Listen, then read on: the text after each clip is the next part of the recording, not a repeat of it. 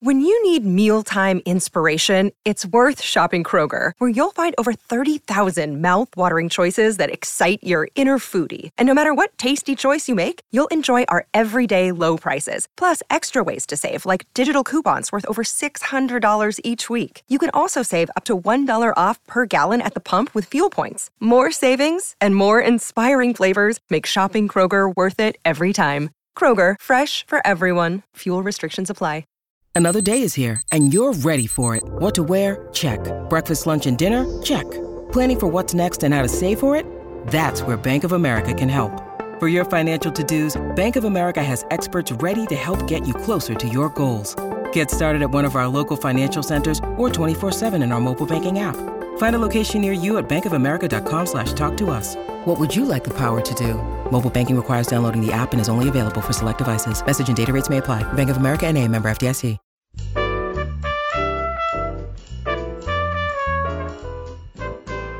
This is Behind the Mic with AudioFile Magazine. I'm Jo Reed. Robin Whitten is with me. If you don't know, she is the founder of AudioFile Magazine. Hey, Robin, how are you? I'm great, and I've got another mystery for you today. Love you, Robin. Love you. Well, it's the right time of year and all of that. It's always the right time of year as far as I'm concerned. So what do we have? So today I'd love to talk about Back to the Garden by Laurie R. King and read by Vivian Laney. Is this one of her Sherlock Holmes books? No, it is not. Oh. This is set in California and in the 1970s. Well, in the 1970s and in current day. Okay. 2 time frames. Okay. Laurie King does both series, like the Mary Russell Sherlock Holmes.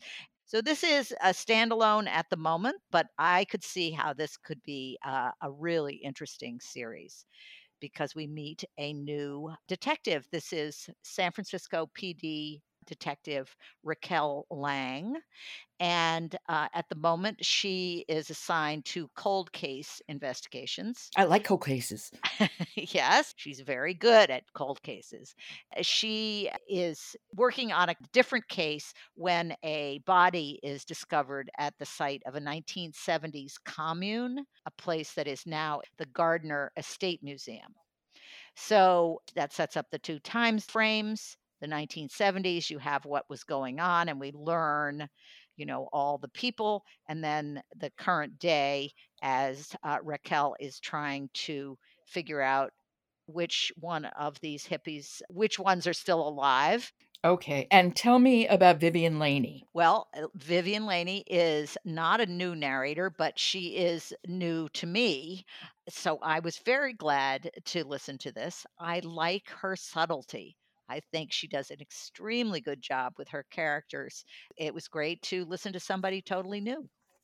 Well, why don't we hear a little bit? Tell me what we're about to listen to. Yes, well, this actually is a somewhat humorous part because Raquel Lang is a character who is very straightforward, as you'll see.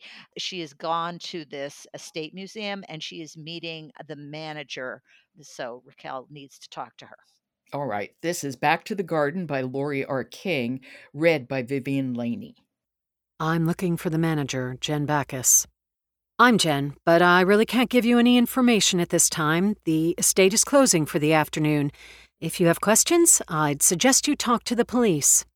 I am the police. Jen's head came around, her attention shifting from the list of backup guides to the woman standing in her doorway. Small, tough-looking, but with the most extraordinary eyes, a sort of translucent amber color, tinted contacts. Unlikely, the rest of her was the very opposite of showy. Cropped hair, no makeup, a teal shirt with rolled-up sleeves, khaki pants, sturdy walking shoes, and a cane. The woman didn't look like a cop. Well, she did, of the Granite Wall school of cops, rather than the swagger and brag school. That is a great description, and it is very well delivered. I like the quality of her voice, and the authority she has in it is really good. Yes, and of course that's very important when you have cops. Yeah. But not overdone. Yeah, this absolutely could go on my list because I like Laurie R. King. I always think of her as the queen of misdirection.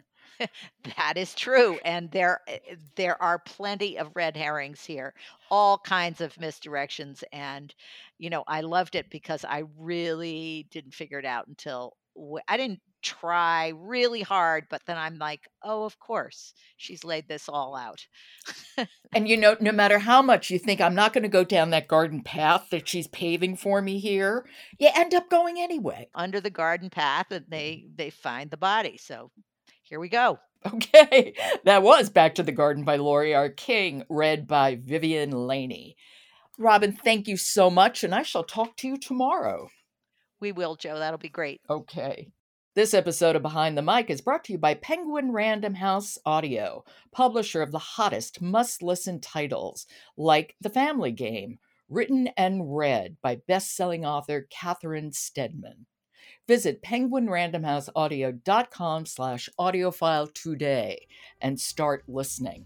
And then follow Behind the Mic wherever you get your podcasts and leave us a rating on Apple. It helps people to find us.